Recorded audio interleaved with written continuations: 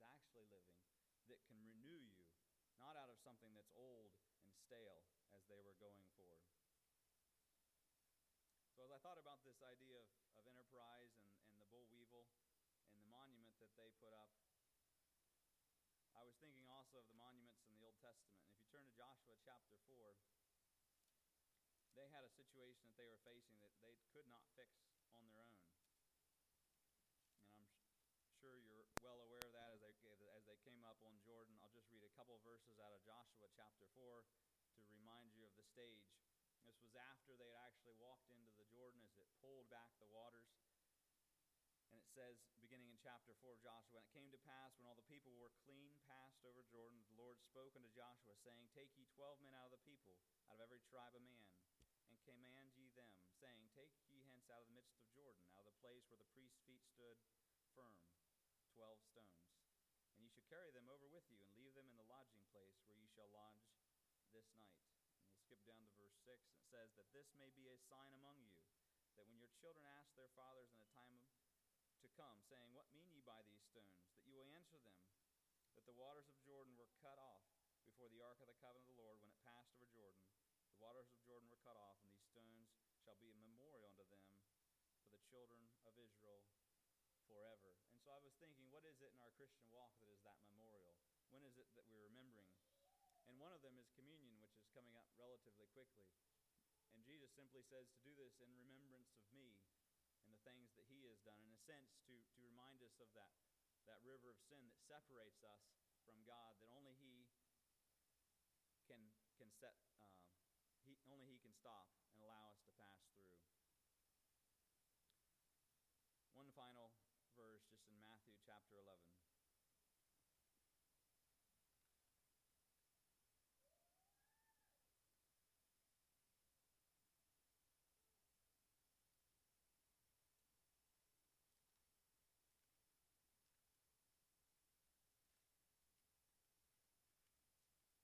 Matthew chapter 11, verses 28 through 30. Jesus says, "Come unto me, all ye that labor and are heavy laden, and I will give you rest. Take my yoke upon you, and learn of me, for I am meek, and lowly in heart, and ye shall find rest in your souls. For my yoke is easy, and my burden is light." See, we have a choice in life what burdens we take up. Sometimes we don't have a choice of the burdens, but many times we do have a choice as to the things that weary our souls. And he says to us in Jeremiah to refresh ourselves by him, to go to him that can provide us everything. And so when your harvest lacks, and when I've dealt with the frustrations of wondering why I do these things and I'm not getting the result I want, I find that the only thing that provides any real satisfaction is going to him and resting in that. And he says that he will provide that. He will give us that rest. He will lighten our load. So I don't know where our brother's going to go this evening and then tomorrow in this harvest meeting. I'm looking forward to what the Lord will bring to us. But when your harvest is lacking, go to the one that provides all that we need. We'll go to prayer now. Ivan, would you lead us in prayer?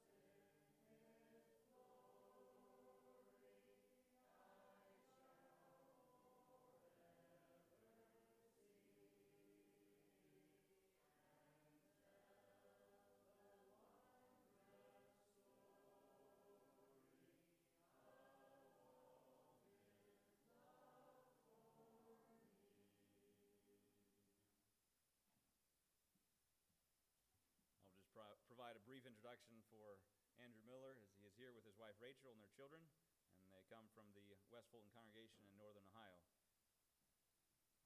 I'll give you our attention. Good evening. It's good to be here. I think it was probably about 2 years ago, Ryan called me, and I'm not sure if he got a hold of me through calling or through texting, and wondered if we could come, and of course I responded right away. Actually, it took a little bit. And you think, oh, 2 years away, I'll get, I'll have plenty of time to study, plenty of time to figure this out. And maybe some people can study ahead, but for me, it seems like I can't get what I need until a few days before, a couple weeks before, maybe a month before. Maybe it's procrastination, maybe it's something else, but anyway, I have quite a few thoughts that have been coming to me, and I just mentioned some things to my wife on the way here. So, and I know that there's people praying, and I really appreciate that, because you can feel those prayers coming in as you study and as you prepare. And sometimes God sends things your way that maybe you're not comfortable talking about, and it's not about what I'm comfortable doing. It's about doing what God wants me to do and saying what he wants me to say. I'm going to start off with just a few verses here, and it might not make sense why I'm starting off with these, but we'll get to them later. These few verses are found in Matthew chapter 9, verses 9 to 13. So we're going to read those to start out. The heading in my Bible says, Jesus calls Matthew. Right before verse 9, that's what it says here in my Bible. It says, and as Jesus passed forth from thence, he saw a man named Matthew sitting at the receipt of custom, and he said unto him, follow me. And he arose and followed him. And it came to pass, as Jesus sat at meat in the house, behold, many publicans and sinners came and sat down with him and his disciples. And when the Pharisees saw it, they said unto his disciples, why eateth your master with publicans and sinners? But when Jesus heard that, he said unto them, they that be whole need not a physician, but they that are sick. But go ye and learn what that meaneth, I will have mercy and not sacrifice. For I am not come to call the righteous, but sinners to repentance. We're going to look at that again here later on. Harvest meeting. What's someone think of when you hear the term harvest meeting? Well, you can think of a lot of things. It depends what your thoughts are about harvest. What does harvest mean? Well, we have a meeting here. Why don't we go? Let's go harvest something. There's cornfields out there. Let's go harvest some crops. Could be a physical harvest like that. It could be something like maybe you enjoy hunting, and people call that harvesting an animal. There's a lot of different things that can be thought of when it comes to harvesting. And my question that I want to start out with tonight is, are you on the right side of the harvest? And maybe it's not worded the best. It doesn't really matter if it's worded the best. It's what I mean by that question. Are you on the right side of the harvest? Well, what does that mean? Another question, what do I need to do to be ready for the harvest? And maybe the most important question, what in my life is keeping me from being ready for the harvest? What in my life is keeping me from being ready for the harvest to come? We're going to jump around here a little bit into some different verses. The first verse I'm going to look at here is also from Jeremiah. And when Zach said Jeremiah, I'm thinking, oh my, he might be reading the same verse. But if that happens, praise the Lord, because there's no other way that can happen except God's involved. But the verse I want to read is Jeremiah 8, verse 20. And I printed this out, and I don't remember if it's from the King James or if it's from something else. I don't remember. I just copied it down. Because I know sometimes when I'm flipping up here, it takes me a while to flip to the scripture I need to. Jeremiah 8:20, it says, "The harvest is past, the summer is ended, and we are not saved." You know, the most sobering part about that verse is the last part. We are not saved. Now, what does he mean exactly there? You'd have to read the whole context and then you can, interpret it. But I want to focus on that last line. We are not saved. Is he talking about me? Is he talking about you? If we're on the right side of the harvest, hopefully he's not talking about me or you. But if we're on the wrong side of the harvest and we're not saved, that's a scary thought. I just want to read a part of a verse next here. Matthew 9:37. Part of that verse says, "The laborers are few."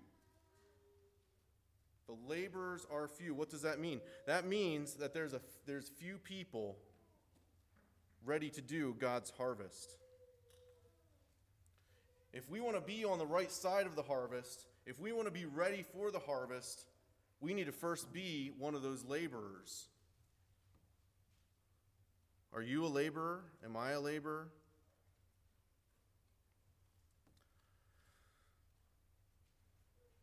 Are you saved? Am I saved? Questions that we need to ask ourselves if we want to be ready for the harvest. We can answer a bunch of different questions. We can make excuses. We can say all kinds of things. Well, yeah, I am saved, or yeah, or what, maybe I think I am, or we can say whatever we want, but we need to know that we are. And if you aren't, what is holding you back? Fame? You want to be famous, and you can't, as a Christian, you can't do certain things, and maybe you want to be famous someday. As a teacher, I have a lot of students that fame really appeals to them. Peer pressure? I like to think that in our circles we have a lot of positive peer pressure and a lot of peer pressure to influence us in the right way and convince us and push us towards that decision. But sometimes the peer pressure that may be stronger is the peer pressure keeping us back, holding us back. What is holding you back? Is it fear? Is it nervousness? Are you too shy? Or is there fear of having to give up your lifestyle? What is it? Did something happen to you? Are you stubborn? Am I stubborn? Hopefully, that's not the case for a lot of us. There's none of those things in our way that are preventing us. And hopefully, there are things that are pushing us to that decision and continually to that decision again and again. Because there's times in my life that I do things that I regret doing. And I need to go back and renew myself and ask God for forgiveness. Because I have not been spending my year preparing for the harvest. I have not been spending my days actively preparing for what God has for me. And some of those things are holding me back.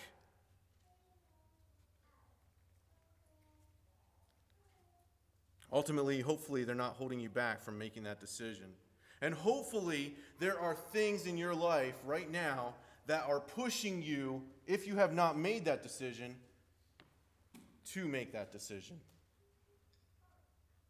Or if you have made that decision, hopefully there are things in your life that are continually pushing you toward a holier lifestyle, towards a more godly lifestyle, pushing you and helping you grow into what God wants you to be. Because if we're not where God wants us to be, and there's a harvest out there, we aren't going to have any idea what to do with it. Or how to take care of it properly, or how to handle things. What is it? What is pushing you towards that decision? I've thought a lot about the next couple things I'm going to share. And at some point I thought, no, I'm not going to share that. But no matter what, it just kept coming back and coming back. So, to kind of give you a little perspective of what pushed me, what helped me get to that decision, we need to go back quite a ways. I had on my paper we need to go back 22 years. We actually have to go back longer than that. 22 years might make me sound young. We need to go back probably about 25, 26 years. I grew up, obviously, in a conservative Christian family. And things were perfect, right? Every conservative Christian family is perfect, right? No, things aren't perfect.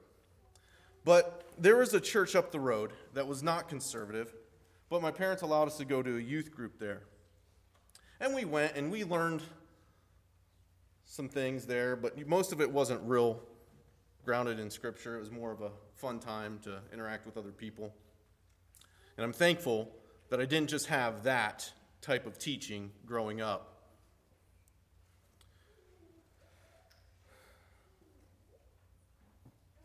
I would go with my sister, and usually I was okay.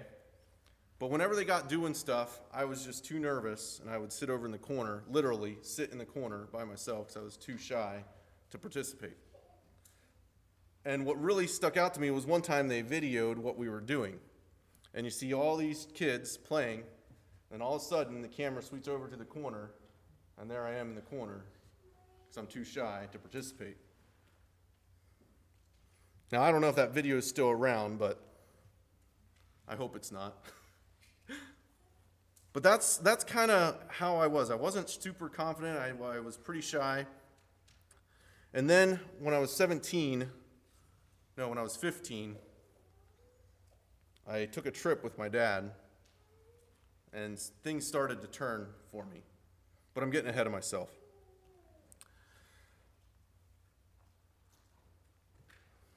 Because it was before I was 15 that I made my decision to follow Jesus. So, 22 years ago, and I don't know if this part will make any sense. For some reason, I just thought I'd put this in here. 22 years ago,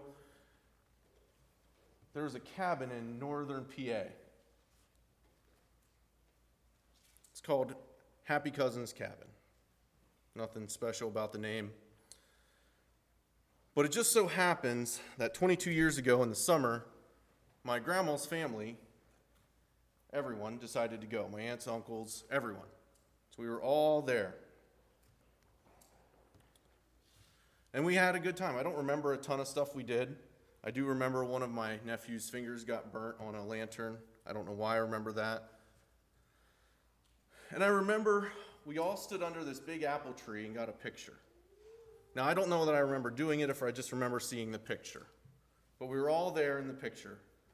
My grandpa had already passed away years before, but everyone was there. A couple months later, it was August. I think it was before school started. My brother and I decided to spend the night at my uncle's house. He had 2 little boys. And this wasn't, just some random uncle. I don't know if any of you have someone that you like to be around. Someone that just makes you feel like you're so much better than you are. Not in a proud way, not in an arrogant way, but just helps you feel good about yourself. You don't worry about the way God made you, if He made you too tall or too fat or too skinny or too short. Or when you're around that person, you don't worry about those things. You don't think about those things. When you're running as an 8-year-old boy or 6-year-old boy or 10-year-old boy from the playground to your uncle who's going to take you somewhere and everyone's yelling at you, "Run, fatty, run." But you don't care because you know what? You're going with your uncle. And things are going to be okay because he loves you, you love him, and he's just that special person in your life. That was my uncle to me. He was that person. And I remember those comments. I remember those things. But you know what? It didn't matter because I was going with him and they weren't.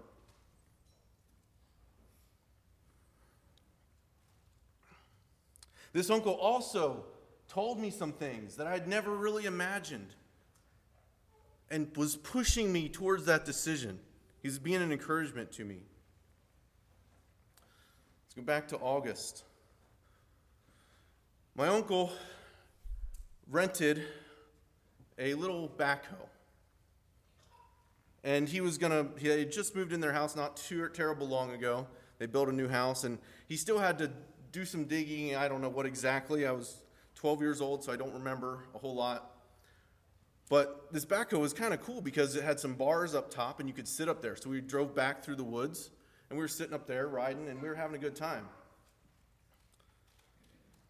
A little bit later, we had the tent set up.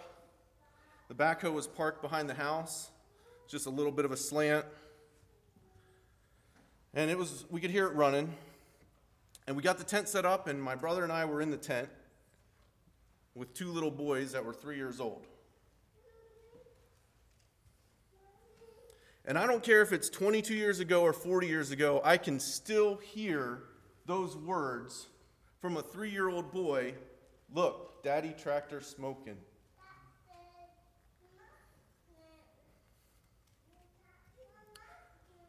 We ran out only to see my uncle underneath that bar of the tractor that we had been riding on. I don't want to be too descriptive, but I can still hear the same sounds. I can still see the same images. I can still feel the muscles pulling in my back as my brother and I tried to lift it off of him. I was 12, my brother was 8. I can remember calling 911. I can remember screaming. I can remember my brother, myself, and my aunt, because we thought maybe if all three of us lifted, we could get it.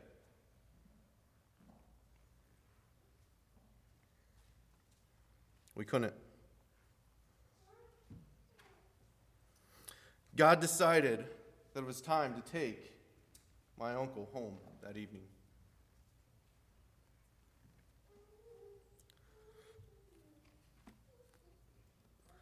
But you know what? The seeds had already been set. God had already used him in my life. He had already used him in so many other people's lives to get them ready for the harvest, to get them ready and be where they need to be.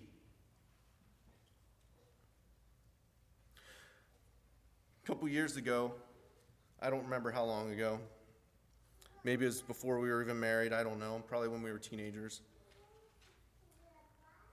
My brother mentioned to me, he said, "Do you think if we were as strong as we are now, we could have lifted it off of him?" You know, it's a haunting thought, and it can haunt you. What could I have done differently? What should I have done differently? Was it my fault? I know it wasn't my fault. And I simply told him, I said, I don't know that it would have mattered. We can't change those things. But God allowed us to experience that. And whether that was the turning point or not necessarily, but that was one thing that happened in my life that kept me going in the right direction.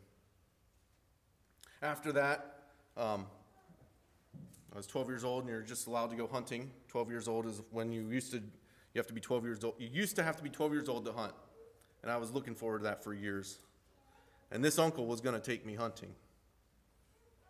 And in my somewhat selfish 12-year-old mind, that's kind of what I couldn't process everything. That's kind of what I was thinking, well, who's going to take me hunting now? And there was things with that also kept pushing me. Sitting out in the woods by yourself, wondering, is Jesus going to come back and I'm going to be left here stuck in the woods? There's a lot of people preaching about the end times at that point. And I kind of got tired of it. But these were all things that were pushing me toward that decision. And finally, in November of the same year, I made that decision along with 4 other people at our church and was baptized.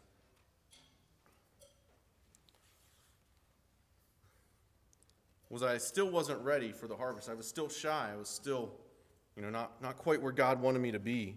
And hopefully none of us are completely where God wants us to be. Hopefully God is continually working and continually growing our lives and pushing us in the right direction. When I was 15, going back to that, I took a trip with my father. We went to Africa for a couple weeks, and that was when I'd already made the decision to follow Jesus. But that was when things really started to change in my life. I started to see that it wasn't just me right here. It wasn't just our Shrewsbury congregation. It wasn't just our conference people. It wasn't just, whatever. There's a whole lot of other people out there that need Jesus. And you know what?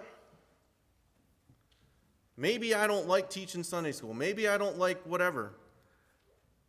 But at 15 years old, it wasn't a matter of if you liked it or not. Over there in Africa, you were going to teach the youth class. And I wasn't too impressed. It wasn't a matter of when do you want to. It was a matter of this is when you're going to do it. And that was a great experience for me. That was another thing that kind of pushed me along the way to get me growing closer to God and away from my shyness and my self-centeredness, I guess.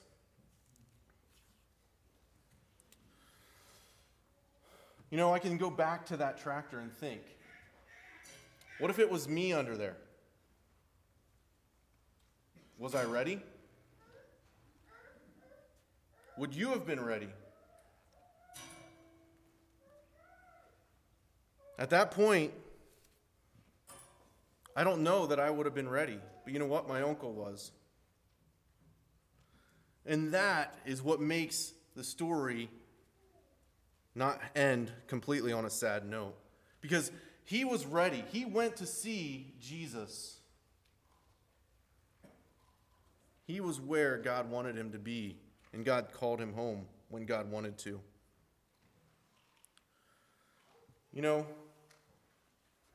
I think sometimes we think of coming to Jesus and things working out perfectly. That's just the picture that I'd love to get. Everything's going to be perfect. And in my mind, that's just the way it should be. But that's not how it is. Things aren't going to work out perfectly after you make the decision, but you will be on the right path to get to where everything will be perfect. I want to read a few verses from John 3, 19 and 20. And you might think, well, that was 22 years ago. That was a random thing. That's, I'm fine. Nothing's going to happen to me. But look around. Just read anything in the news. I mean, you don't have to find far to find out where someone was killed, someone was shot, someone was whatever. It could be you. It could be me. You're like, well, no, that's over in Washington, or that's over in wherever. That's in the cities, or that's in, this area, whatever. That's not around here. We don't have to worry about that. I want to read a few verses here. John 3:19, it says, "And this is the condemnation that light has come into the world, and men love darkness rather than light, because their deeds were evil. For everyone that doeth evil hateth the light, neither cometh to the light, lest his deeds should be reproved." If you think we live in a protected, carefree world, you're wrong. That's not the case. I do truly believe that as a conservative people, we do have certain protections that other people just don't have. We do have certain benefits that other people just don't have. But they can easily slide away and easily disappear if we're not careful. I can read about or hear about different things happening in different parts of the country, and for some reason they just don't hit home, like the story that happened just a few days ago, and I'm sure most of you are familiar with it. What happened Thursday morning near Indianapolis, Indiana. conservative couple. I'm not sure, I can't remember where exactly they're from. Just something simple. They were changing a tire. Get robbed. Okay, they took their money, no big deal. And then turn around and shoot the couple. You know, and I can think of that story, and it almost brings me to tears. But it's no different than what's here in John 3:19. Men love darkness because their deeds were evil. I can ask why. I can say, well, that's over there. I'm fine. Or I can say, oh, they should have been doing this, and that was silly of them to do whatever they did. No. There was nothing wrong with what they did. It just happens to be that they live in a sinful, evil world, just like you and me. You know, in the article I read, it said the 6-year-old boy got home and said, I wish they hadn't shot my mommy. And I can think of how sad that is, and it's extremely sad, and it almost brings tears to my eyes. It did earlier when I read it. But I read a statement, and I don't know if this is word for word. I'm going to read it. This is from the grandfather. It says, we have the hope in the assurance of eternal life. We have the confidence that Wilma, that's the mother's name, went to be with her Maker. The children also know that. Can you imagine if your children didn't have that assurance? They know that if they continue, the children know that if they continue in the Christian faith, someday they'll go to be with Mother. That's the best way we can cope with the situation. Again, it's probably not word for word, but another example of someone that we can look at and say it shouldn't have happened. But you know what? What if that were you? Or what if that were me? Am I ready? Are you ready? Are we ready for the harvest? Are we on the right side of it? Because if we're not going to be effective. We're not going to be able to go to that place called heaven. I'm going to go back to Matthew 9 to 13. I'm going to reread these verses here we started out with. It says in Matthew 9, and as Jesus passed forth from thence, he saw a man named Matthew sitting at the receipt of custom, and he said unto him, follow me. And he arose and followed him. And it came to pass, as Jesus sat at meat in the house, behold, many publicans and sinners came and sat down with him and his disciples. And when the Pharisees saw it, they said unto his disciples, why eateth your master with publicans and sinners? But when Jesus heard that, he said unto them, they that be whole need not a physician, but they that are sick. But go ye and learn what that meaneth. I will have mercy and not sacrifice. For I am not come to call the righteous, but sinners to repentance. Jesus is calling sinners to repentance. He's also continually calling us to follow him, to take up our cross daily and follow after him.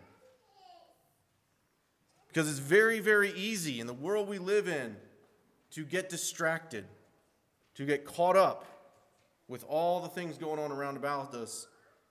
And pretty soon, the harvest is here and past, and we missed it.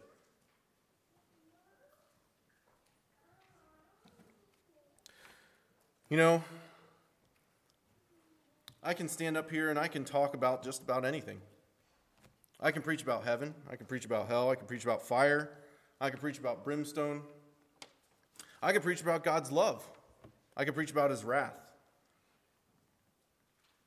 Whatever it is, I can preach about it. But that's not the point. The point is the decision to continually follow him or to just follow him and start following him is up to you. It's not up to me. It's not about what I say. It's not about what I preach about. I have a few more verses here. Proverbs 20, verse 4. And this, I think, is from the ESV. I'm not sure exactly. I just like the way it was worded here. It says, "The sluggard will not plow by reason of the cold. Therefore shall he beg in harvest and have nothing." You know, and if we think about maybe food, I don't know that we can really imagine that. We have so much food. It's usually not an issue for any of us. But what does that mean, that he will have nothing? Well, I think when we're talking about souls, it's a little more serious. This person was not ready for the harvest. This person is not on the right side of the harvest. What does it mean? Mark 8:35 through 38. A couple verses here. "For whosoever will save his life shall lose it. But whosoever shall lose his life for my sake and the gospel's, the same shall save it. For what shall it profit a man if he shall gain the whole world and lose his own soul? Or what shall a man give in exchange for his soul? Whosoever therefore shall be ashamed of me and of my words in this adulterous and sinful generation, of him also shall the Son of Man be ashamed." Can you imagine Jesus being ashamed of you?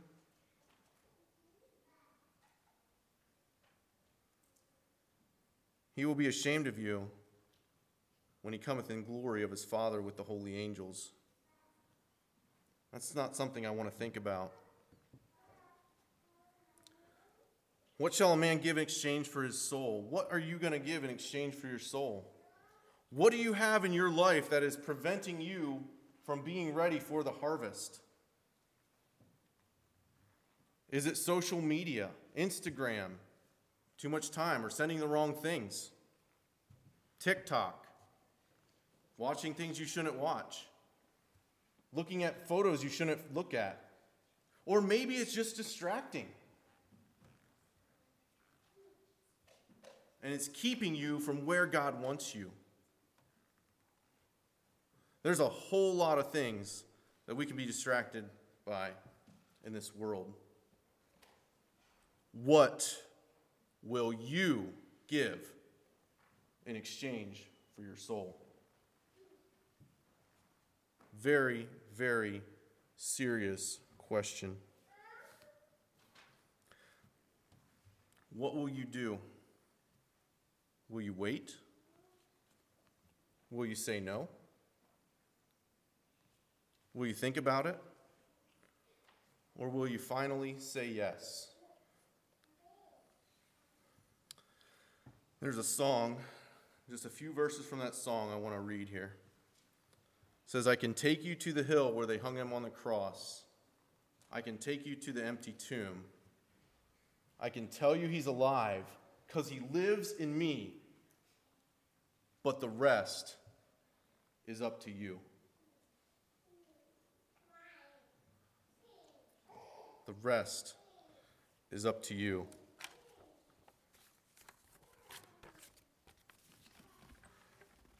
You know, tonight,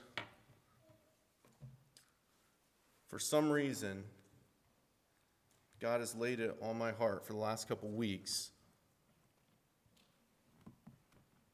to ask for an invitation hymn. And for me to not do that would be to disobey what God has been telling me to do. And for some reason, I've been apprehensive. Maybe I'm not as ready for the harvest as I should be. Maybe I need to look at my life and renew some things in my life. I've already made the decision, but I can continue to make that decision, continue to follow him, continue to grow. And I'm not sure the proper way to word things, but tonight, if you are not quite where God wants you to be, or you haven't made that decision, I invite you to stand, whatever, raise your hand, whatever you need to encourage you, to keep you moving on that path. I invite you to stand or come forward, or I'm sure someone will be willing to pray with you. I'm not standing up here trying to act like I'm the perfect guy. That's not the case at all. I need the same prayer. I need the same help as you do. But as we sing, if God's calling you to make a decision, just stand up, raise your hand, ask someone beside you to pray with you, whatever you need to help push you on that path or help encourage you along. We can't do it on our own. What shall we sing? Sing 517 in Christian hymn. 517.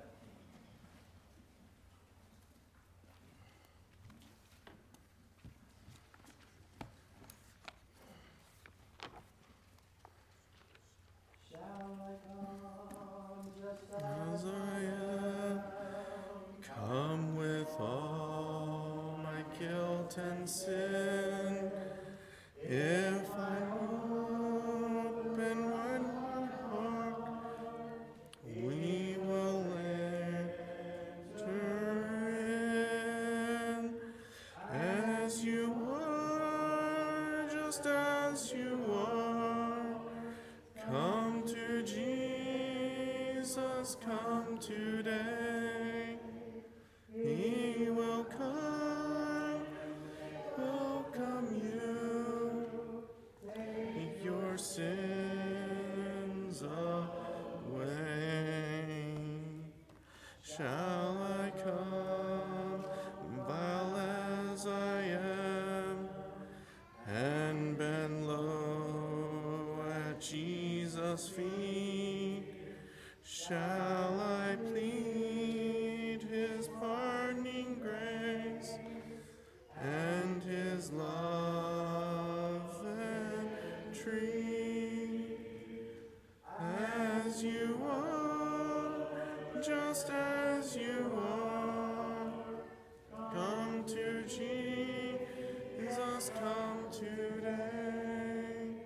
He will kindly welcome you, take your sins away. I come with all my fear, lest my sins have been too great. Shall I break through all my doubts to sweet mercy's gate? As you are, just as you are, come to Jesus, come today. He will kindly welcome you, take your sins away. Shall I come, though far away, from the loving shepherd's fold? Will he bless me if I firm to his promise hold? As you are, just as you are, come to Jesus, come today. He will kindly welcome you, take your sins away.